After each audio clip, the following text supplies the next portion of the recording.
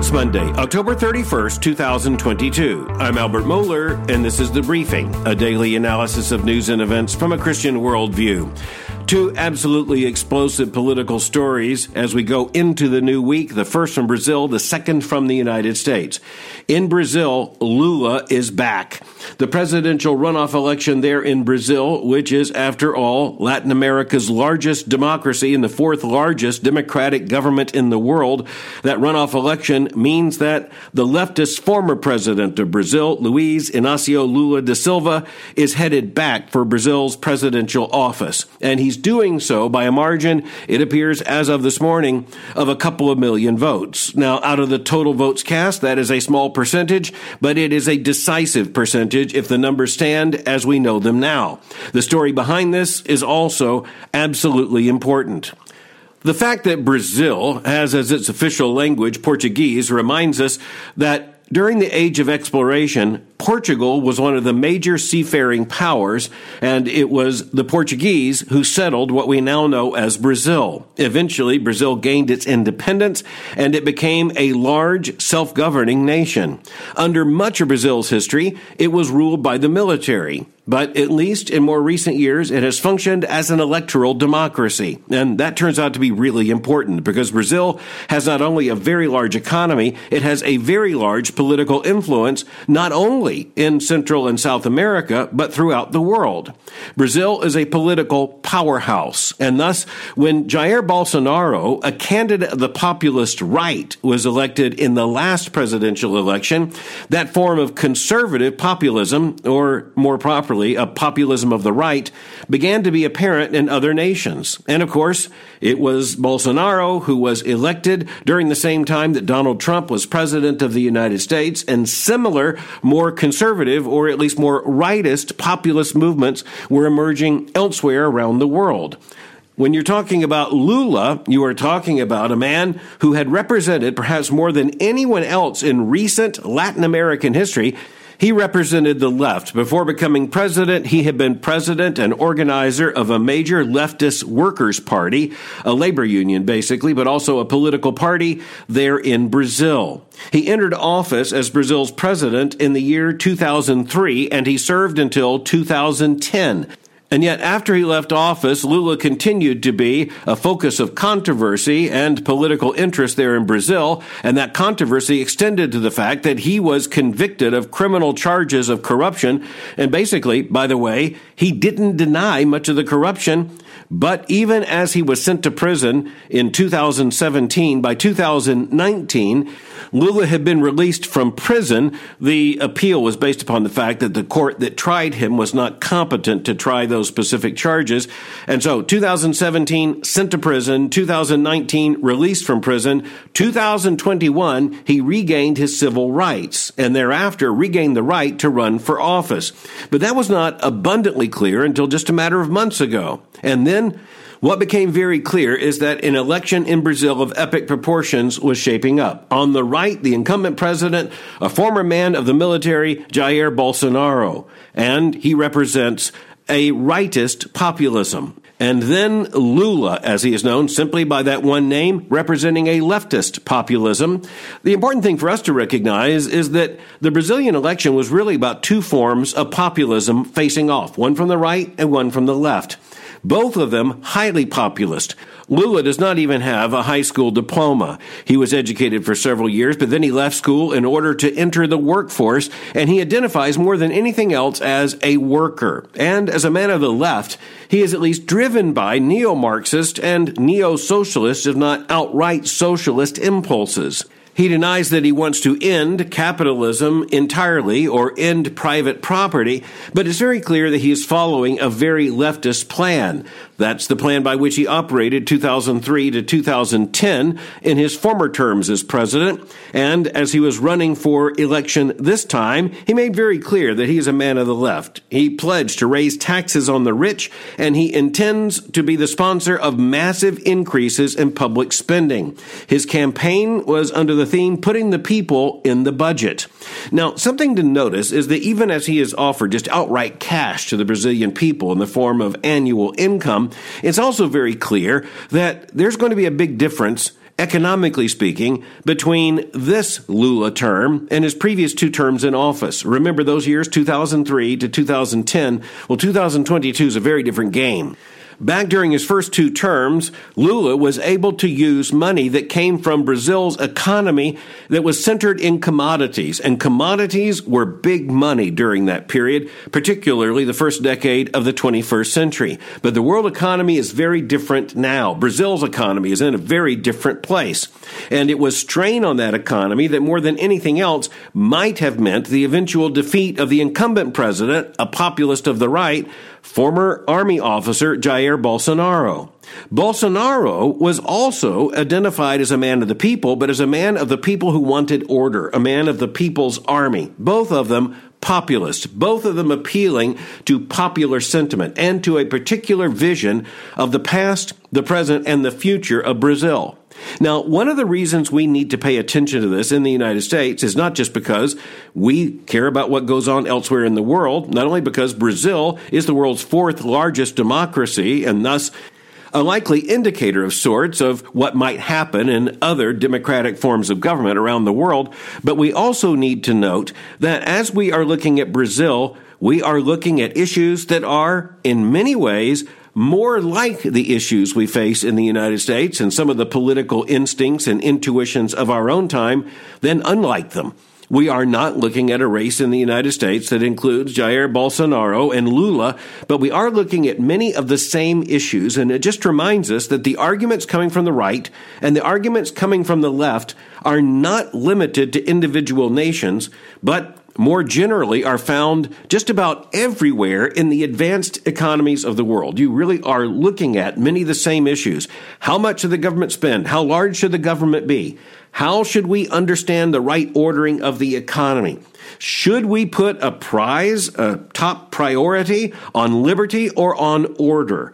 And which has to come first, order or liberty? There's a conservative answer to that question, and there is a liberal or progressive answer to that question.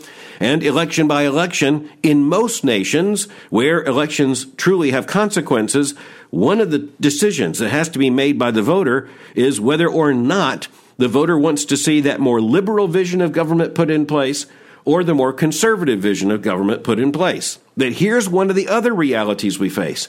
When you talk about a matter of just a few years, and let's face it, this is 2022, we are only less than a quarter century into the 21st century, the reality is that the government doesn't realign election by election as much as people might think it would. And so as you're looking at this, if you go back and forth between a far right populist government and a far left populist government, you really are setting up an experiment in national chaos. It also tells us something that when you compare Lula in his first 2 terms with at least the Lula who is running for office this time, Lula was clearly presenting himself as less of a leftist. But most people in Brazil believe that was merely an electoral strategy.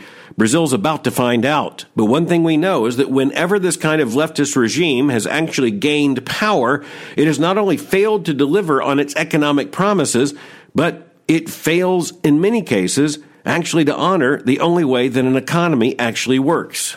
But then again, at least a part of the reason that President Bolsonaro did not win his effort to be reelected is that he was not credited by many Brazilians with running the economy very effectively either.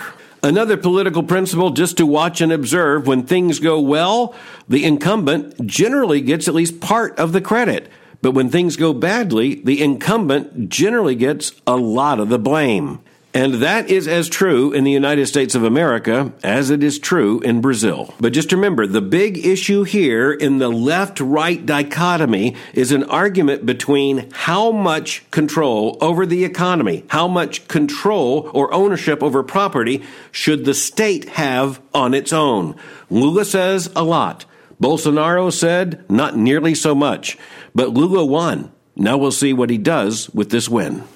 But next we have to come back to the United States, where sadly enough, the big story, politically speaking, in the United States in recent days has to do with an attack upon the husband of the Speaker of the United States House of Representatives. Now, the Speaker, of course, is Representative Nancy Pelosi, a Democrat of California, and with her district there in San Francisco, and her husband, Paul Pelosi, a businessman, both of them, by the way, are age 82, who in the early hours of Friday morning, San Francisco time, was evidently attacked by a man in his own home. The speaker, by the way, was back in Washington, D.C., who demanded to know where's Nancy, and by the time the police arrived on the scene, it was Mr. Pelosi who was being assaulted by the man who was eventually arrested for the crime and accosted by police.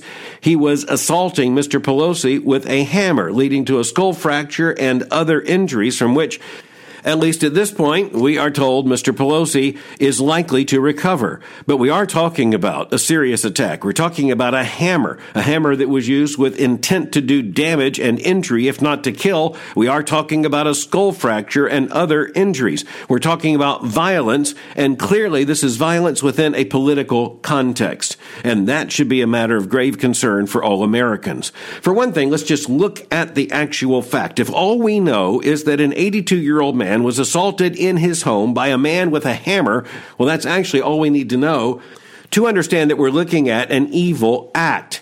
Now, the fact is, we don't know everything about what took place in San Francisco over the hours of Thursday night and Friday morning. The story does not yet come clearly into focus. One of the things we also need to recognize is that it is not surprising that in cases like this, particularly where the political stakes are very high, it takes some time to figure out what exactly did happen. How many people were in the room? How exactly did this assault happen? The context itself defies imagination. So we have to suspend judgment in some sense until we have further information about exactly how all this happened. What exactly was the sequence? What exactly happened? At least insofar as it can be reconstructed step by step. What explains how the police got there at exactly this moment?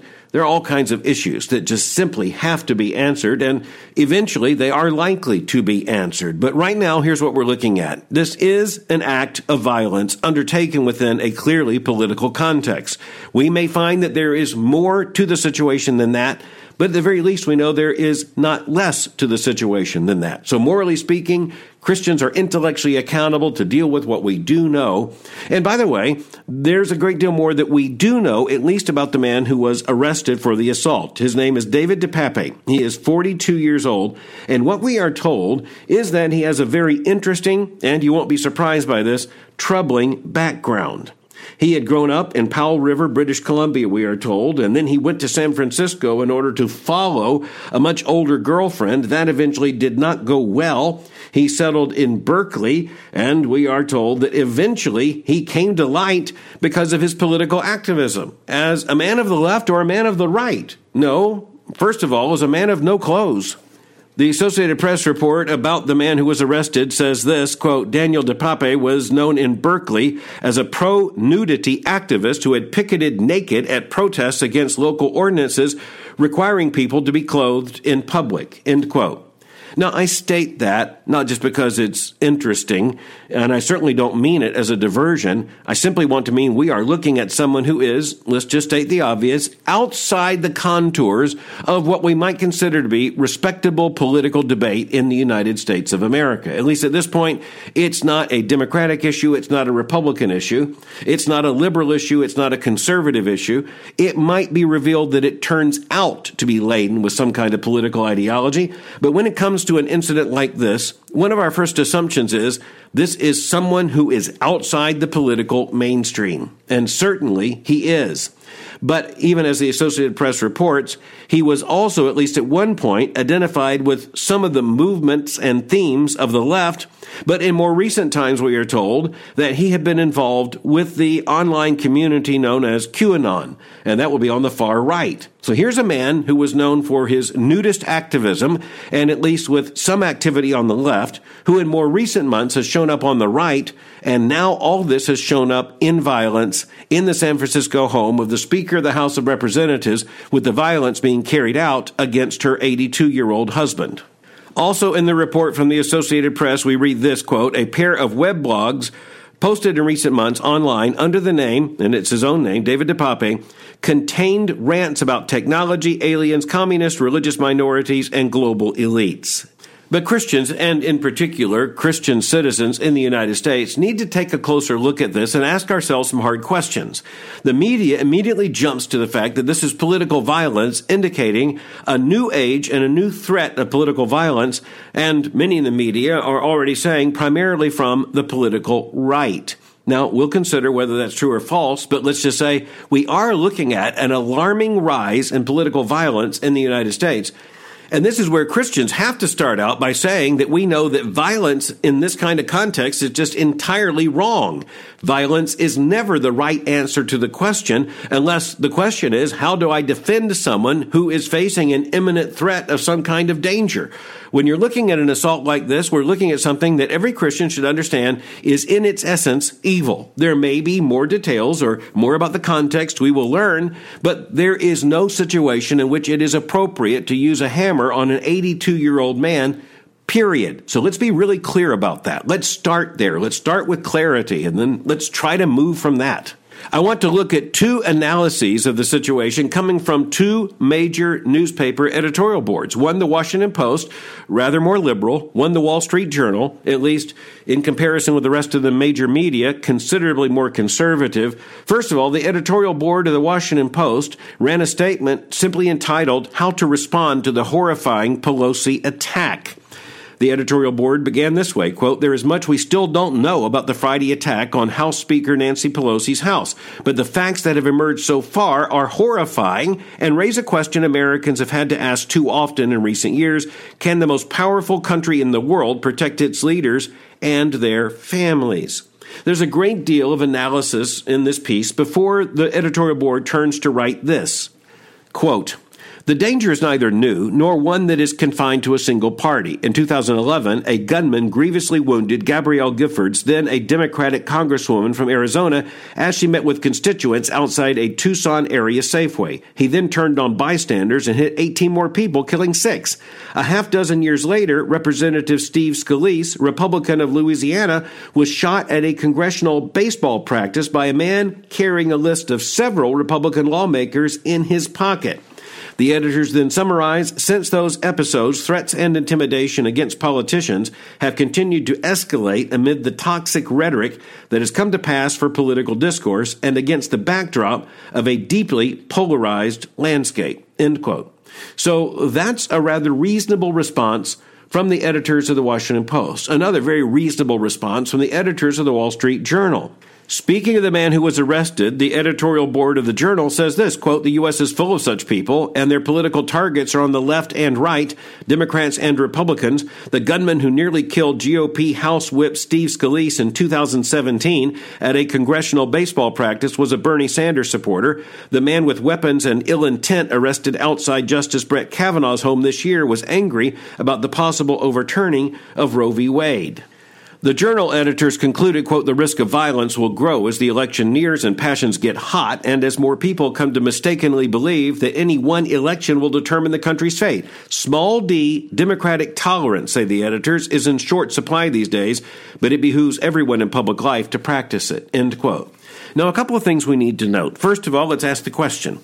When both the Wall Street Journal and the Washington Post editors come to the conclusion that politics is a factor here and that politics can and does contribute to an incendiary context, is that right or is that wrong? Well, to some degree, it is right. Now, what we need to note is that that does not mean that your average citizen active on either the left or the right is in any kind of immediate danger of being triggered into some form of violence. What it does mean is that our political discourse on both the right and the left, but I'll take responsibility to say, particularly, I want to speak to those on the right, to conservatives. We bear responsibility tendency for weaponizing language in a way that can mislead by the very use of, say, violent imagery, can mislead someone who is deluded or troubled into thinking that the answer to a political problem is some form of violent act.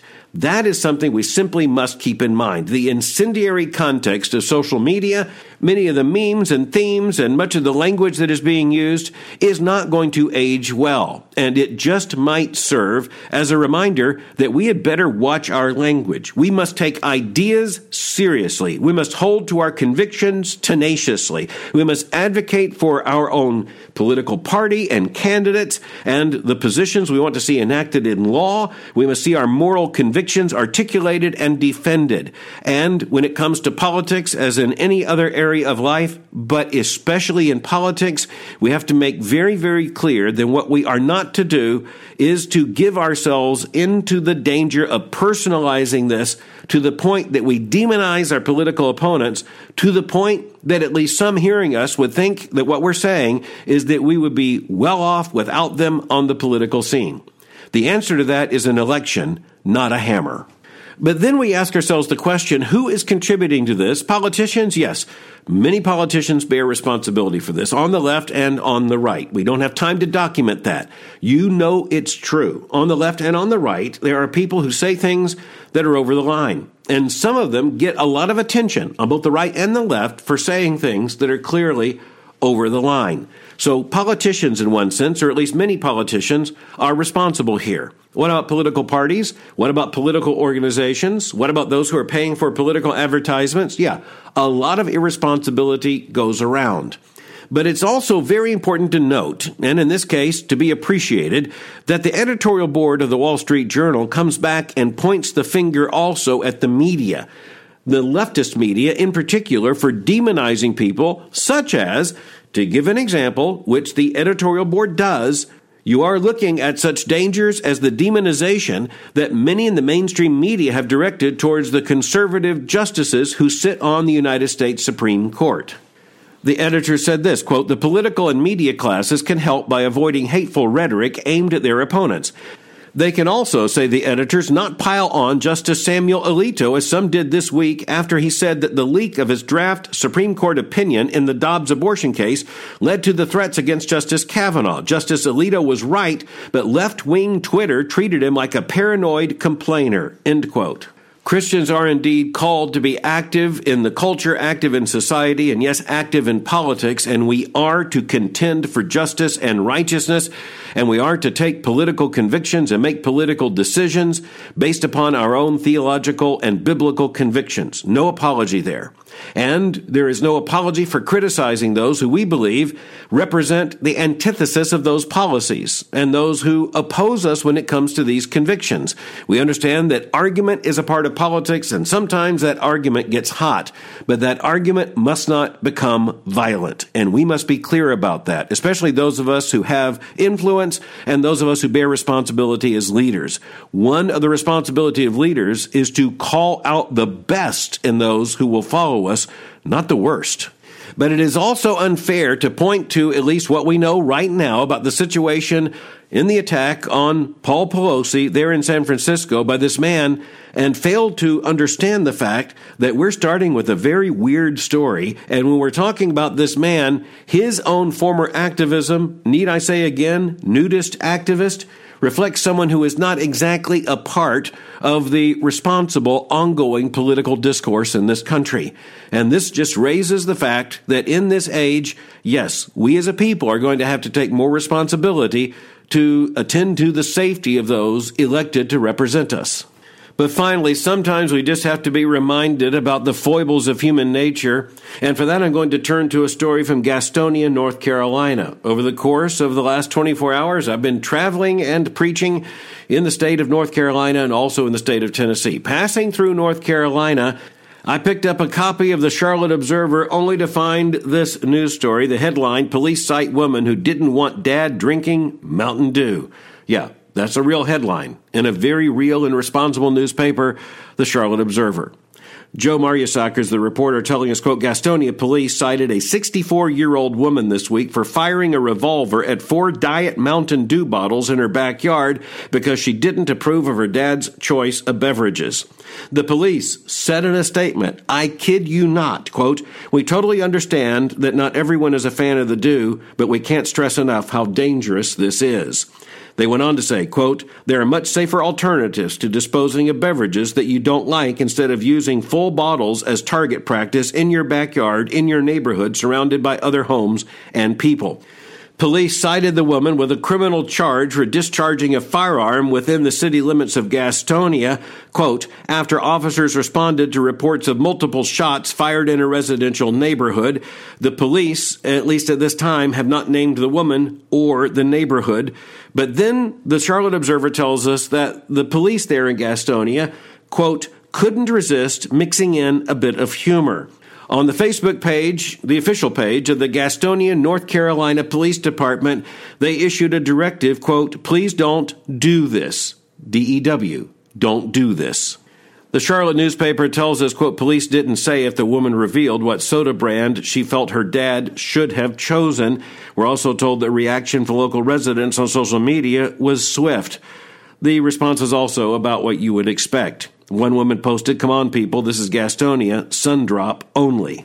Another woman wrote in to say, quote, I would have fully understood if it had been a Dr. Pepper. A man responded, quote, if it were diet sun drop, it would have been a Class 1 felony. He went on to say, and those of you who understand the South understand exactly what he was saying, quote, they just need to have an RC Cola and Moon Pie summit on the back porch and work things out. That reminds me of a teacher I had in college in Birmingham, Alabama, who at the conclusion of class said, all right, y'all go out and get an RC and a Moon Pie. My response to that, in light of what I have just said, is this: just do it. Thanks for listening to The Briefing. For more information, go to my website at albertmohler.com. You can follow me on Twitter by going to twitter.com/Albert Mohler. For information on the Southern Baptist Theological Seminary, go to sbts.edu. For information on Boyce College, just go to boycecollege.com. I'm speaking to you from Knoxville, Tennessee, and I'll meet you again tomorrow for The Briefing.